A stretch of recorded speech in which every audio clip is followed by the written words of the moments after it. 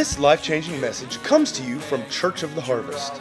It's our prayer that this message will inspire your life and bring hope to your future. As you guys know, I closed out 2018 under the theme, Living Inside Out. And it was all about knowing who we are in Christ, recognizing what He's placed within us, what He's called us to do, and then living it out. That's the idea, right? Well, we then started the year talking about seasons, right? Man, I can't get this in the right place, can I? Keep hearing my own breath. We started off talking about seasons, recognizing where God has brought us, recognizing that there's going to be change along the way, right? We can't try to recapture the past. That never goes well, does it? We gotta realize that where we go from here at this point in our life is not based on circumstances. It's not based on whether or not we're accepted. It's not based on whether or not things go our way. It's entirely our choice how we respond to God and to the circumstances in life, right? Our choices are what determine where we end up and where we go. We know that we're not promised that things will go easy. We're not promised that things will go our way. As a matter of fact, we know that sometimes things will be difficult and we'll be tempted to wonder if we can even make it through this time. But as believers who've surrendered our lives to Christ, there's one cool thing. It's the fact that we serve a master who has overcome the world. It's good news to me. I don't know.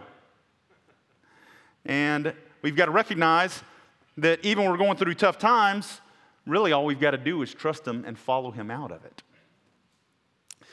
Better than that, He promises that if we continue to follow Him, that He'll use all that junk that happens and it'll end up working to our benefit. How cool is that? What better can you ask? 2 weeks ago, Pastor Bob started this series talking about standing firm, and I'm going to continue it for the next couple of weeks. But I want to kind of set up for a moment where I'm going to go from here. How many of you know that today our culture is making it increasingly difficult to live the Christian life and to walk out God's mission in the earth? I think for really the first time in the United States, there's a little bit of pressure. We don't recognize how easy we've got it, even now, compared to much of the world.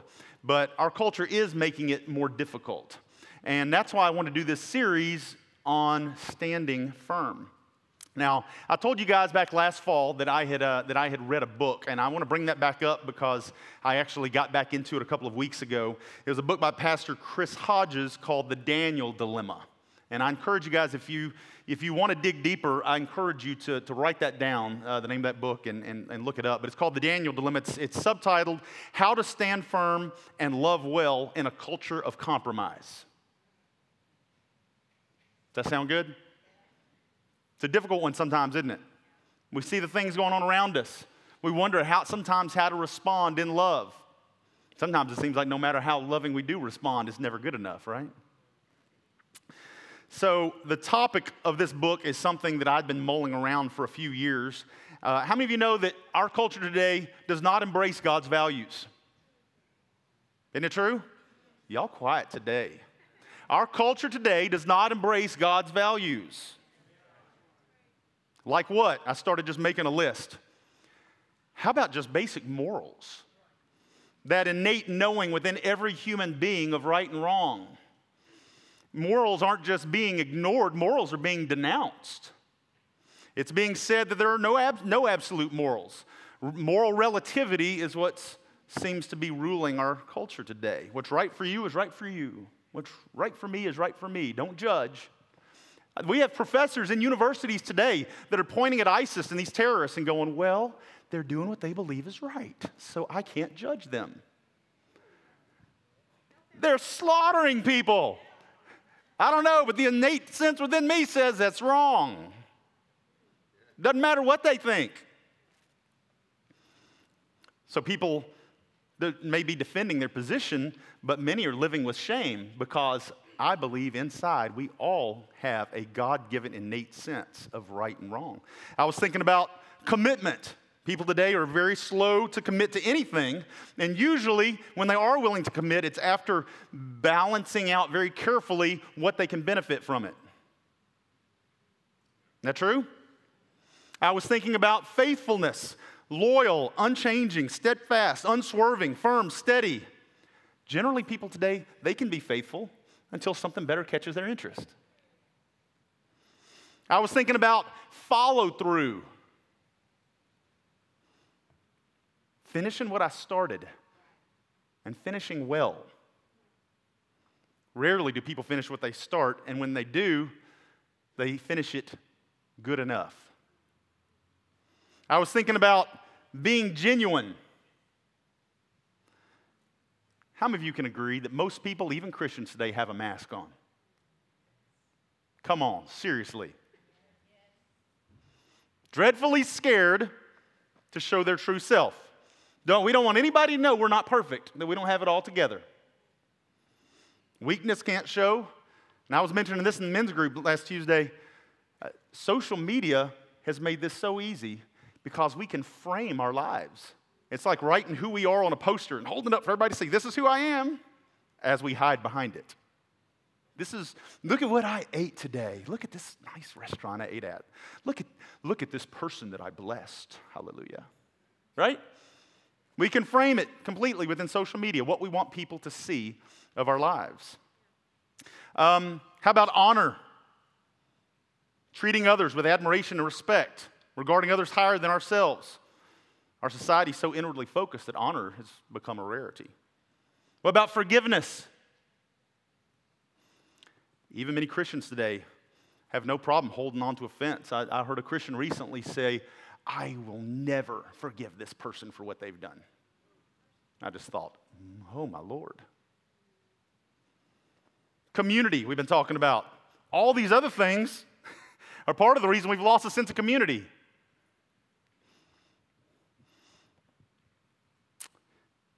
People make decisions and judgments today based in opinions. Most people, I talked about this last Sunday night, most people aren't even interested in the truth. How many of you know the leaders of our land, they skew the truth only to their advantage? They'll use the truth, but just the part that works to their advantage. That's why every time any politician speaks, somebody comes up behind them and they're the fact checker, right? Doesn't matter what side of the aisle you're on, fact checker. Let's see what the facts really are. They have to do that all the time. We live in a society that cares about number one. It's all about me. True? So with this, these things are some of the reasons that we find the church in a difficult position today. We talk about standing firm as the body of Christ. Y'all know the message of Jesus is not very popular today in our society. And it's not going to be popular as long as those shouting the message are living contrary to the message, right? Wow, we have to walk it out. We have to walk it out. I think because of this, many times the church is compromised just like the world.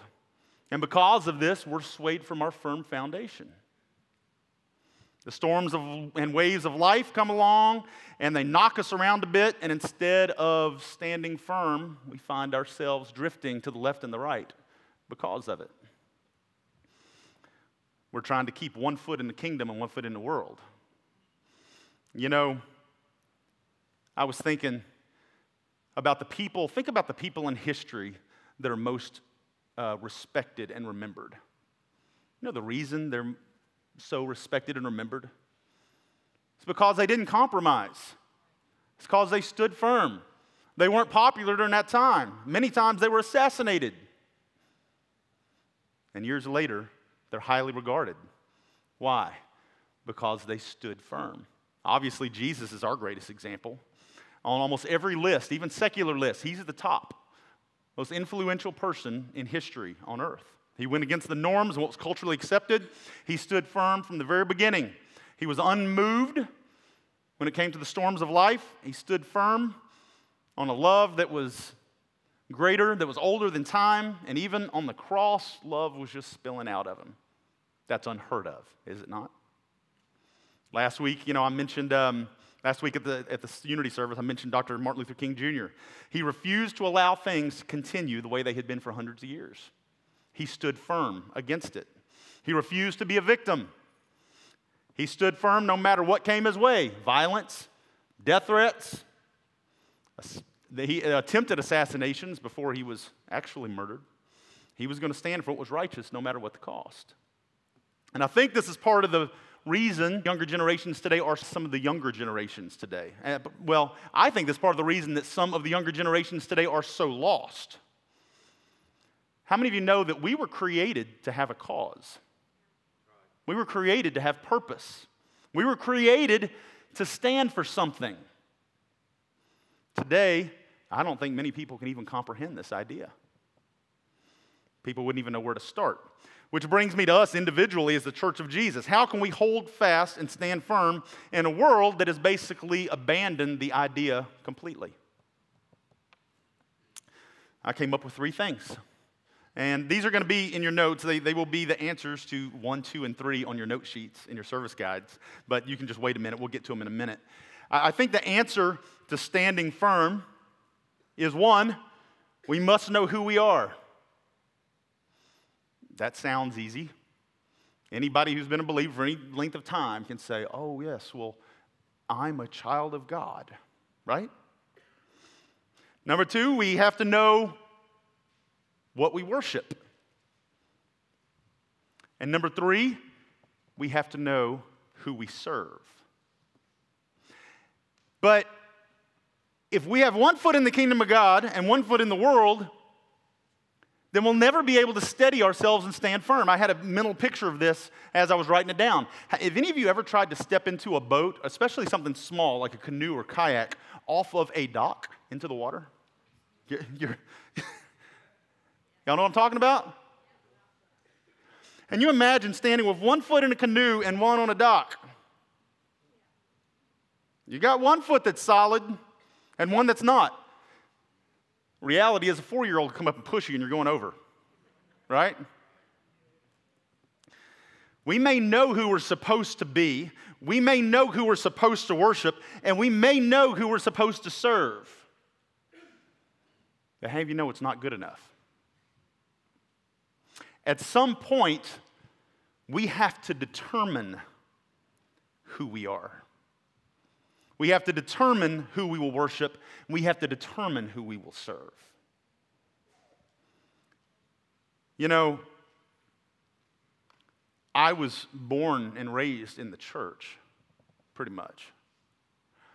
But this was always a weakness for me. I was born knowing that I was a child of God. I was born knowing that we worship God and worship God alone. And I was born knowing that we serve God and God alone. But how many of you know, where it's not just the answer, I'm a child of God, you become rooted, you determine, you take on that answer, and you begin to step into it, and you begin to walk as that person that you've always been told, you've always read about. Does this make any sense? I didn't know if it was clear when I was putting it down. I was just like, the Holy Spirit, make it clear to him, because I don't know. We have to determine who we will be. We have to determine who we will worship, and we've got to choose who we will serve. Every Christian has to come to that determination. So these are the 3 things I want to talk about today, and I'm posing them as questions. But I want you to understand that you're the only person that can answer, that can come to the determination of the answers to these questions. It's not something you can just pull out of your rear end. You got to make a determination. This is who I will be, this is who I will worship, and this is who I will serve. Guys, the church is full of people who haven't answered these 3 questions. They can say the right thing, but in reality, they haven't come to these determinations. These answers are the determinations that you make regarding your life, and the answers to these questions will determine your future. These answers will determine whether you're able to stand firm or whether you're knocked around by the waves of life. It's all about identity. This is what determines your ability to stand firm. So again, I recommend, before I jump into those 3 points, again, I highly recommend Chris Hodges' book, The Daniel Dilemma. Some of the things I'm communicating today are things that I learned from that, when I read it last year and started going back through it a couple weeks ago. But let's just start with number 1. Like I say, you can follow along in your note sheet or the YouVersion Bible app online. Number 1, who am I? Who am I? Sounds like an easy question. But if you haven't come to that place of determination, do you know the world will define it for you? That's why we're swayed. Because we may be able to answer it with our mouth, but we haven't determined it with our heart and set our will and our mind to it. Thus, the world comes in and the world defines for us who we are. Our society is trying to mold every person into the same image. They're creating what they want out of us. They want us to look a certain way, to talk a certain way, to have certain interests. The world is actively pursuing, defining who every person is. And we're going to go to Daniel for a minute, and you can follow along in your notes or get in your Bible, but just in Daniel chapter 1, we're just going to hit a few verses here. But in Daniel chapter 1, verses 3 and 4, it says, the king ordered Ashpenaz, his chief of staff, to bring to the palace some of the young men of Judah's royal family and other noble families who had been brought to Babylon as captives. So Babylon had gone in, conquered, and took captives, right? And he says, select only strong, healthy, and good-looking young men, and make sure they're well-versed in every branch of learning. And they're gifted with knowledge and good judgment and are suited to serve in the royal palace. Train these young men in the language and literature of Babylon. And then if you jump down to verse 7 now, Daniel, it says, it's talking about the 4 young men, y'all know who we're talking about now. Daniel, in chapter 1, verse 7, it says, the chief of staff renamed them with these Babylonian names. Daniel was called Belteshazzar. Hananiah was called Shadrach. Mishael was called Meshach, and Azariah was called Abednego.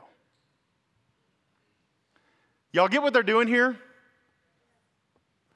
They're defining who these 4 young men are. And you'll see, if you look in your notes, or I think it'll be on the screen, let's look at their names real quick. So you had Daniel. His name meant God is my judge. But his name was changed to Bel Protect the King. Now, Bel was a Babylonian god. And they actually also believe that Belteshazzar, that name was actually feminine. So now everywhere Daniel goes, he's being called by this new name. That's a name that went from being a man accountable to God to that's feminine, trusting a false god to protect the king of Babylon. Do you see the difference? Look at Hananiah. Hananiah meant Yahweh has been gracious. And he was renamed Shadrach, which means I'm fearful of God. Some of y'all first hear that, I'm fearful of God, and are like, oh, that sounds good. No, fearful. Not I fear God. Fearful of God. They changed his name from one viewing God as gracious to one who is fearful of a cruel and harsh God. And it was the God that he grew up serving, capital G God. Mishael meant, who can compare to my God? No one. It was called Meshach. I am despised, contemptible, and humiliated. This is what they're being called everywhere they go, right? They changed his name from one with confidence in God to one of cowardice. They took his focus from God to focus on self. And then lastly, Azariah means Yahweh has helped. And it was changed to Abednego, which means a servant of Nebo. Nebo was also a Babylonian god. He was a god of wisdom. Azariah's name was changed from one honoring God to the servant of a foreign false god. Sounds like something out of a movie, doesn't it? They're trying to brainwash them. They're changing their language.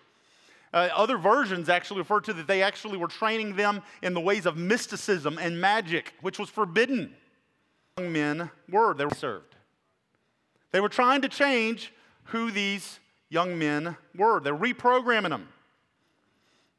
They're getting them while they're young. They're changing their identity. They begin telling them who they will be. They remove their old life and what they were told and raised in and making them their servants. And it sounds very unfortunate and bizarre, but the reality is we're experiencing the same things in the earth today. The world is trying to define who you will be. Our culture tries to redefine everything. Gender, relationships, marriage, things that weren't questioned for thousands and thousands of years of history. Suddenly, our society is trying to redefine it. Things that were solid, things that were once inherent to who we are became flexible and up for debate. We're told that qualities that God created in us can be shaped to suit whatever we want. The question is, who are you? Our society, how many of you would agree with this? Our society tries to make anybody remaining faithful to God today seem foolish. We see it everywhere, right? They go all out to discredit people who are followers of Christ. And if the devil can, he will take every opportunity to discredit the Bible. He will take every opportunity to disgrace the church through divisiveness, through division, through dissension, through immorality. And as a result, I believe many, if not most Christians today have become intimidated by the world because they're questioning who they are. How many of you would agree that we've all had people in our lives who have tried to place labels on us at some point or another? Somebody may have said, "You're a disappointment. You'll never measure up. Why aren't you more like your sibling? You're just slow. You're retarded. You're unlovable." People try to place labels on us. The world tries to place labels on us. I had a young man, some of you would know, that was a part of our church for quite a few years. And his entire life he had dealt with same-sex attraction. And he was sitting down with me talking one day, and he just in tears expressed he was talking about the hurt and stuff from his father that he'd experienced growing up.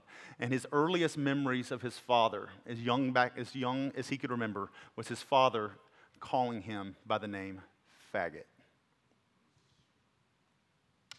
Think it makes a difference? Labels on ourselves.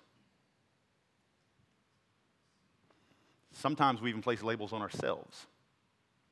We make mistakes, things don't turn out the way we thought, and we say, "I'm so stupid. I'll never amount to anything. I'll always be broke. I'll never have a relationship that lasts." True? Does it really matter? Does it really mold somebody's life? Proverbs 23:7 says, "For as he thinks in his heart, so is he."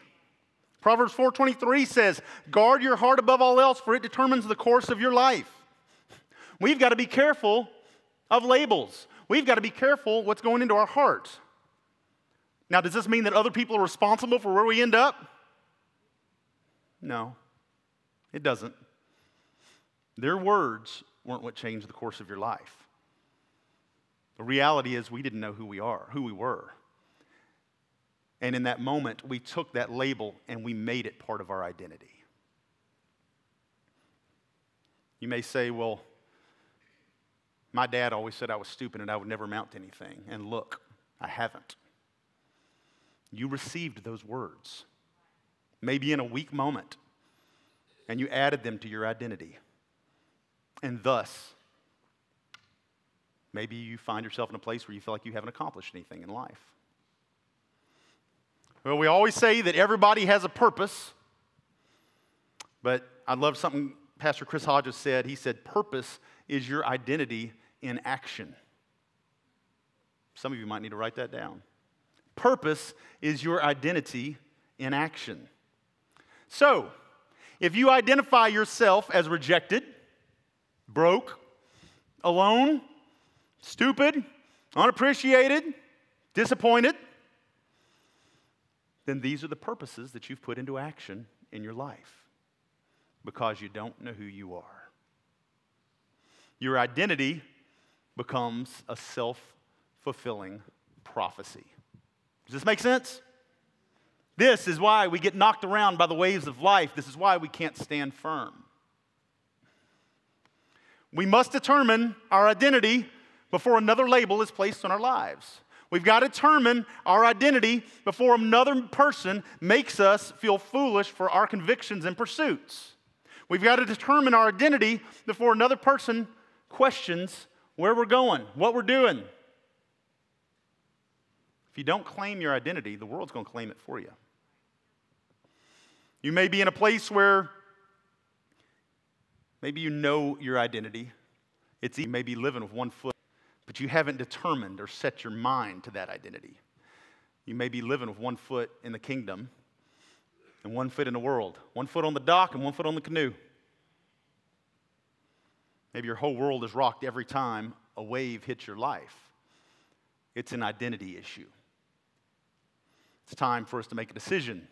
Who are we? Who will we be? Does this make sense? So number one is, who am I? I got to make that decision. Number two, who will I worship? Who will I worship? Maybe I should have said, what will I worship? Because increasingly today, it's not a person, it's a thing, or it's stuff. The truth is, I think you all would agree, that we all worship something.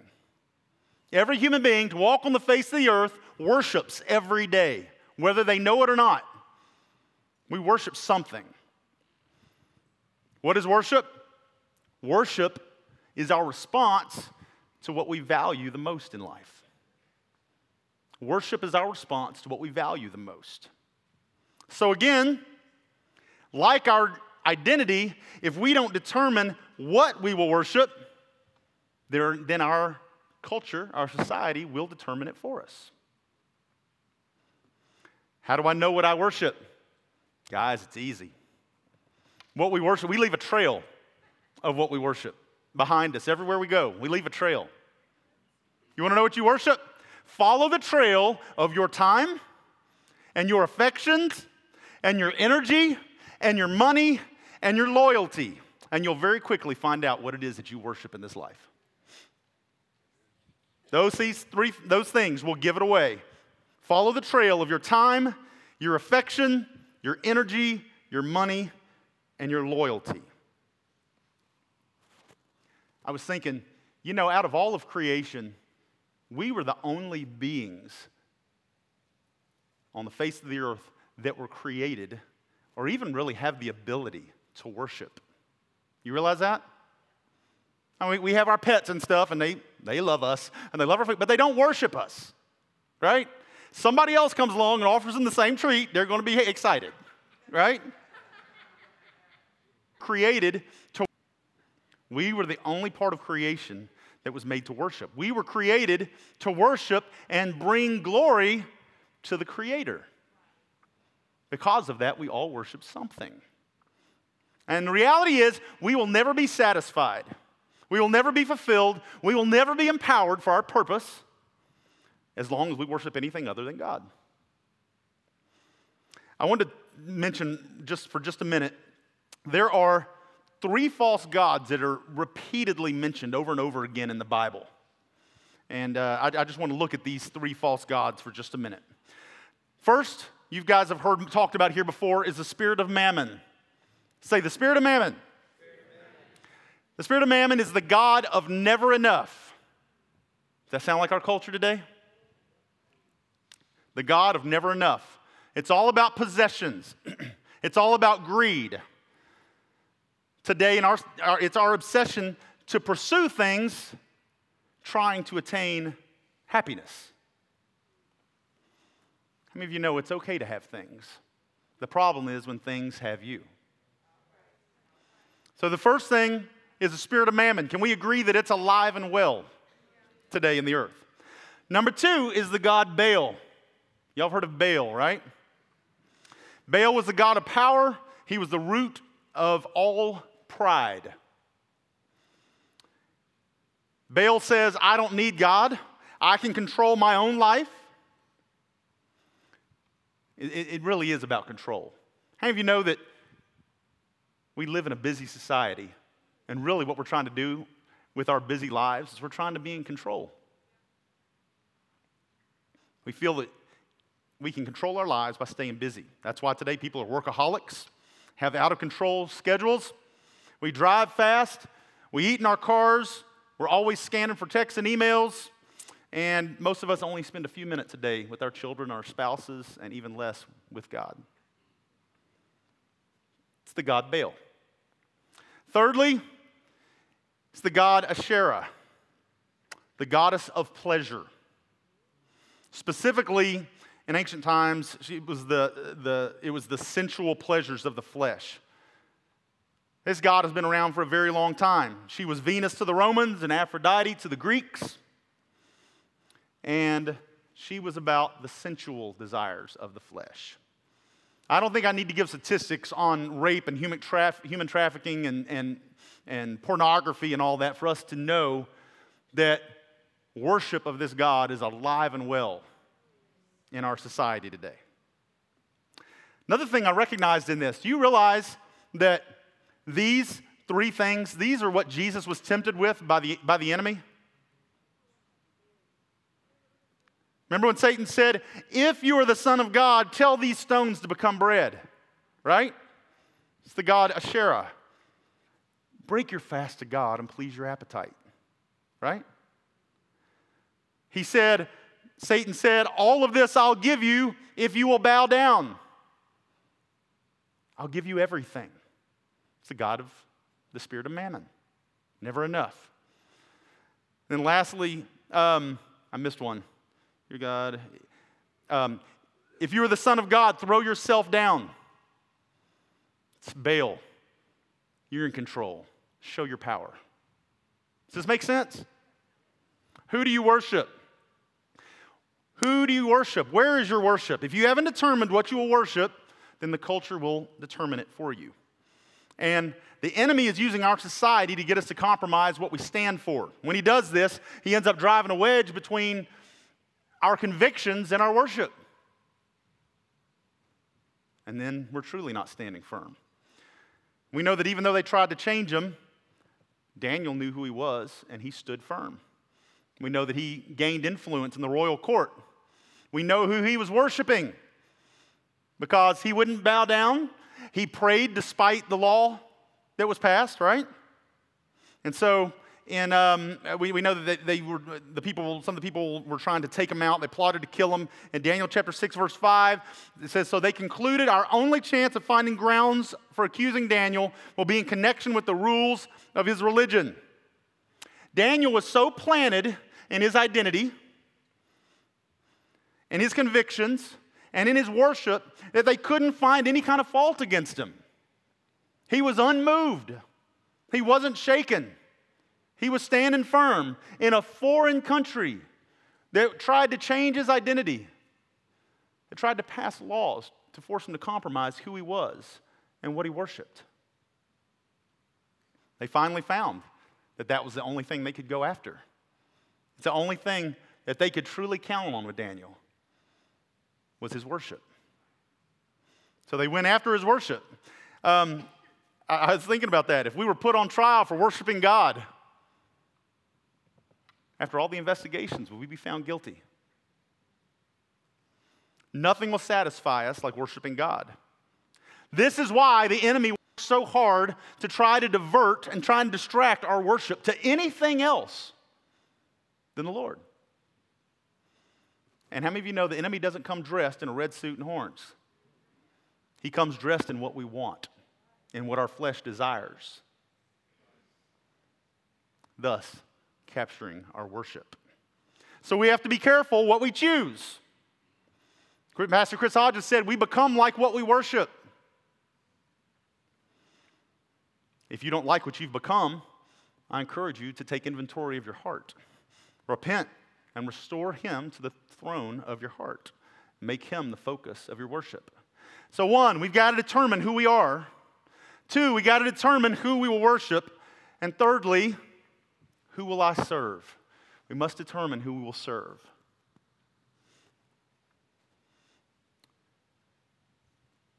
as the body of Christ, we get so worked up so often by what we see and by what we hear. Especially as a pastor, as a leader in the church, you get asked questions regularly. People say, what do you think about that latest Supreme Court ruling? What do you think about this person that got elected to office? What do you think about the increasing violence? What do you think about this new New York, abortion law? What do you think about what this celebrity said? How do we respond to the LGBT community? You get asked all these questions. I hate to break it to you, but it doesn't really matter what I think. Doesn't really matter. Doesn't really matter. The only opinion that matters is God's.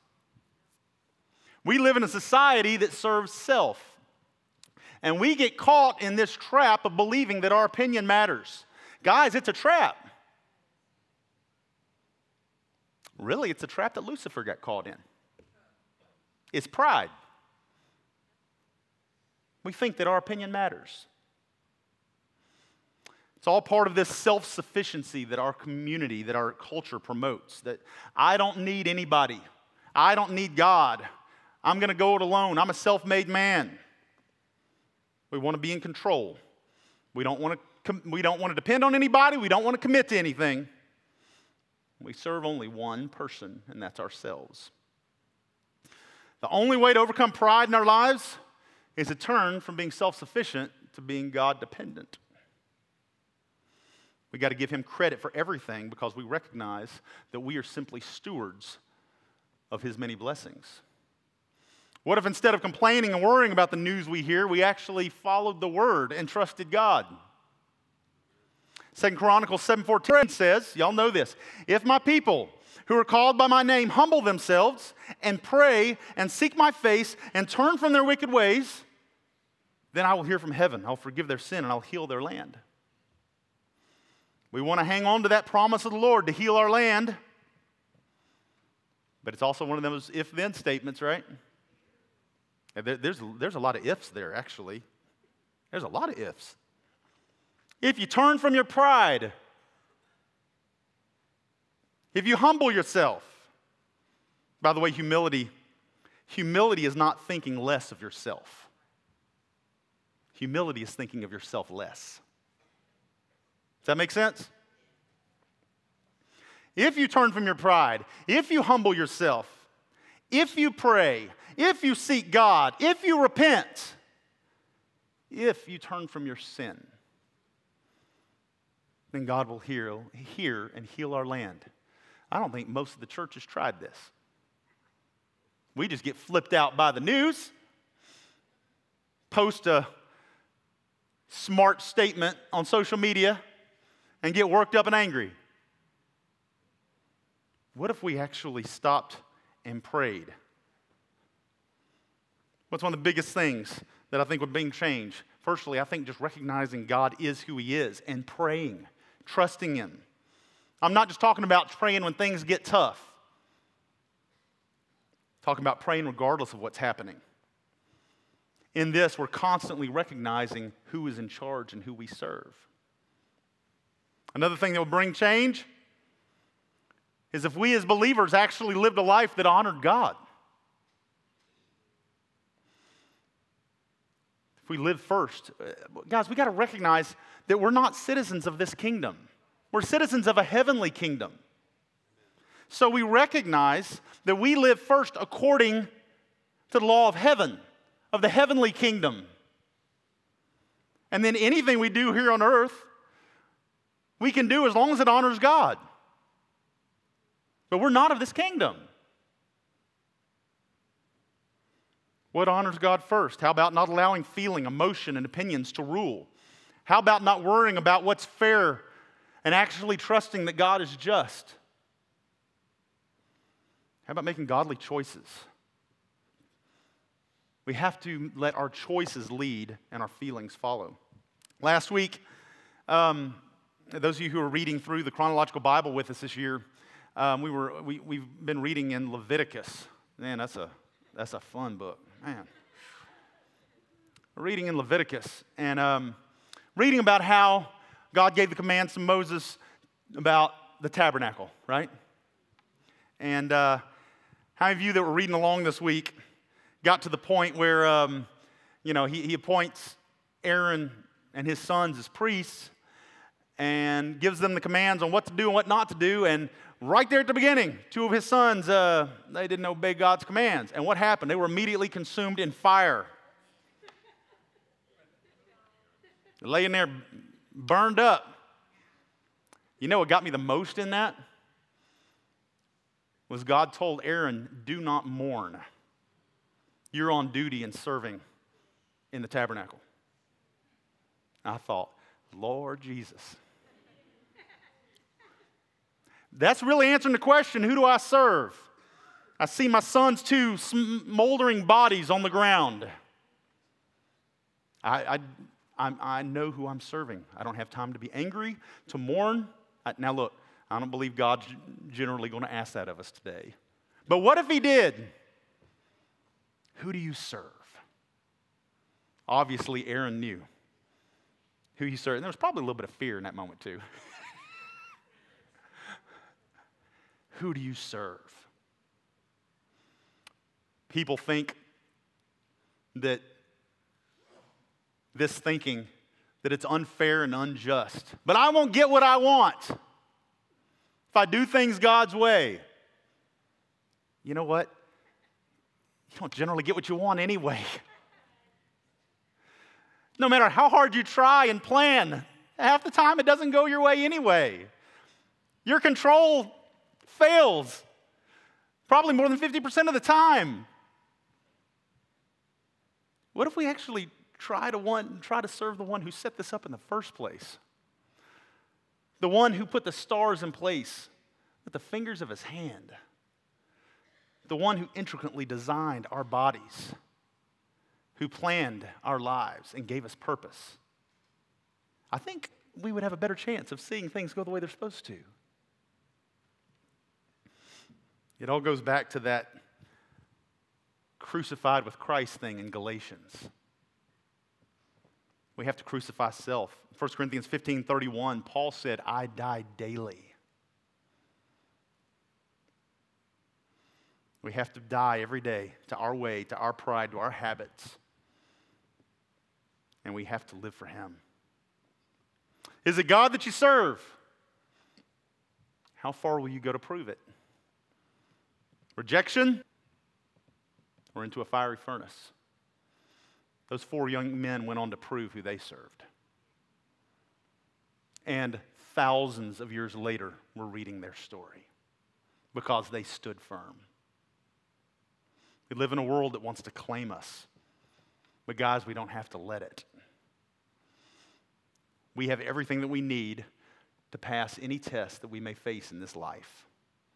We have to trust God and we have to run forward in courage. We have to determine within ourselves, beyond words, beyond head knowledge, we have to determine who we are. We have to determine who we worship. And we've got to determine who we will serve. You being knocked around by the waves of life? Is your footing unstable? Are you not seeing God move in your life? And I would ask you, have you made the decision that you are who God says you are? And that you'll cooperate with it? That's the problem, isn't it? Have you made the decision that you will worship God and God alone, and that nothing else in this world is remotely worthy?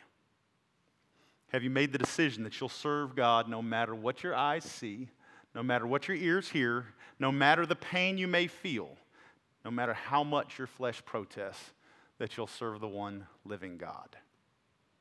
As we come to these determinations, we will stand firm, and there's nothing that will knock us over in this world.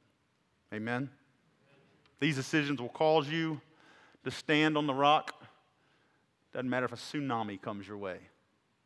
You will not be moved because you know who you are, who you worship, and who you serve. Let me get the worship team to come up. If y'all would stand to your feet.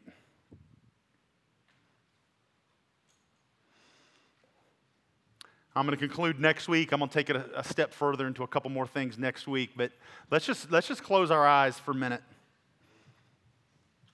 And guys, I just pray that the Holy Spirit has been touching areas of your heart through this. Doesn't matter if you've been a believer for 90 years. Hopefully you've humbled yourself to such a place to recognize that you've still got further to go. There's still more the Lord needs to do in your life, in your heart. And hopefully you're open to that. Before we move further in that, let me, with every head bowed and every eye closed, if you're here and you just recognize first off that, you know what, my life isn't even surrendered to Christ. I've never truly surrendered who I am. I've always defined who I am. I've always worshiped what I wanted. I've always served my own desires. If that's where you find yourself in that place in answering those questions that way, and this is your moment, you need to surrender to the Lord. You need to do it today. You don't need to wait another moment. Your eternal destiny hangs in the balance. Yeah, it's certainly a heaven and hell issue. Most certainly.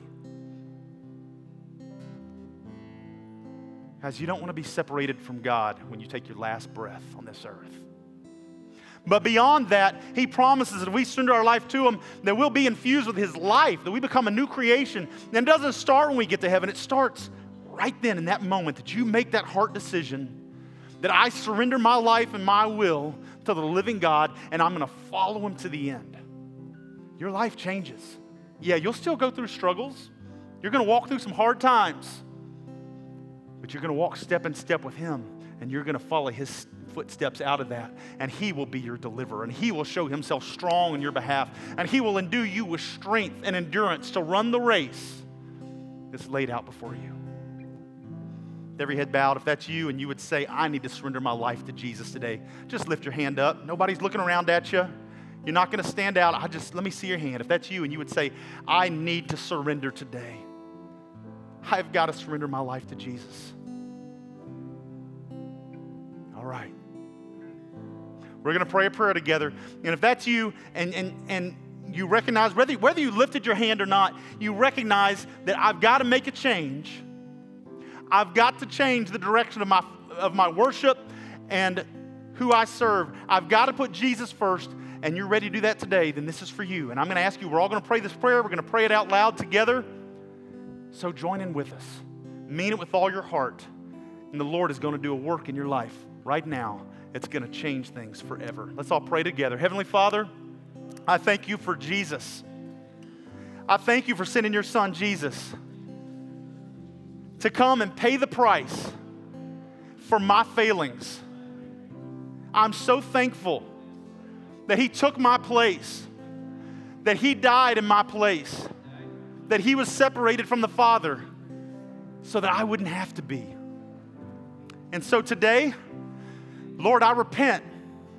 I change my ways. I choose to follow you with all my heart.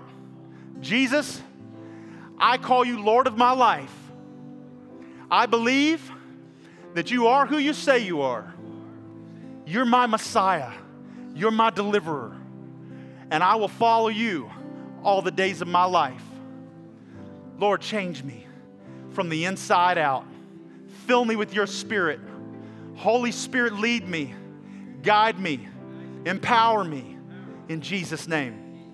Lord, I will follow you all the days of my life, and I will step into my purpose. I will step into my God-given destiny to show you love and glory and praise all the days of my life. And I thank you for it in Jesus' name. Everybody said, amen. Amen.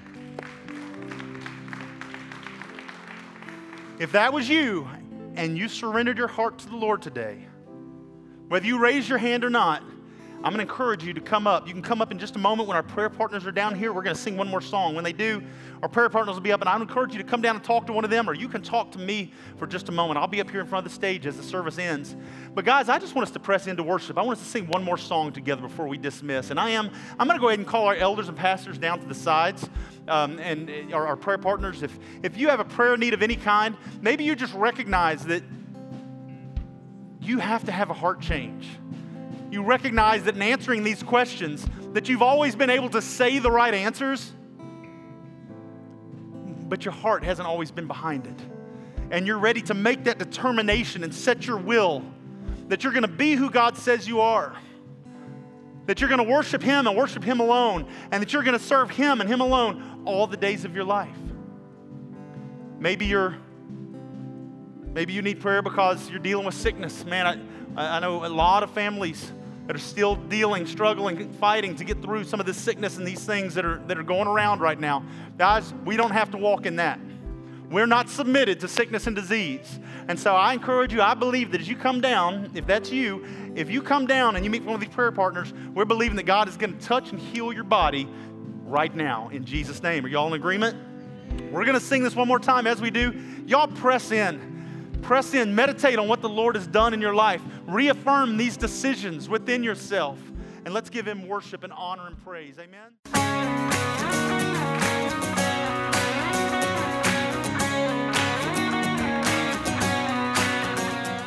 If you'd like to get more information about resources from Church of the Harvest, please check out our website at midsouthharvest.org. You may also contact us by phone at 662-890-1573 or toll free at 866-383-8277.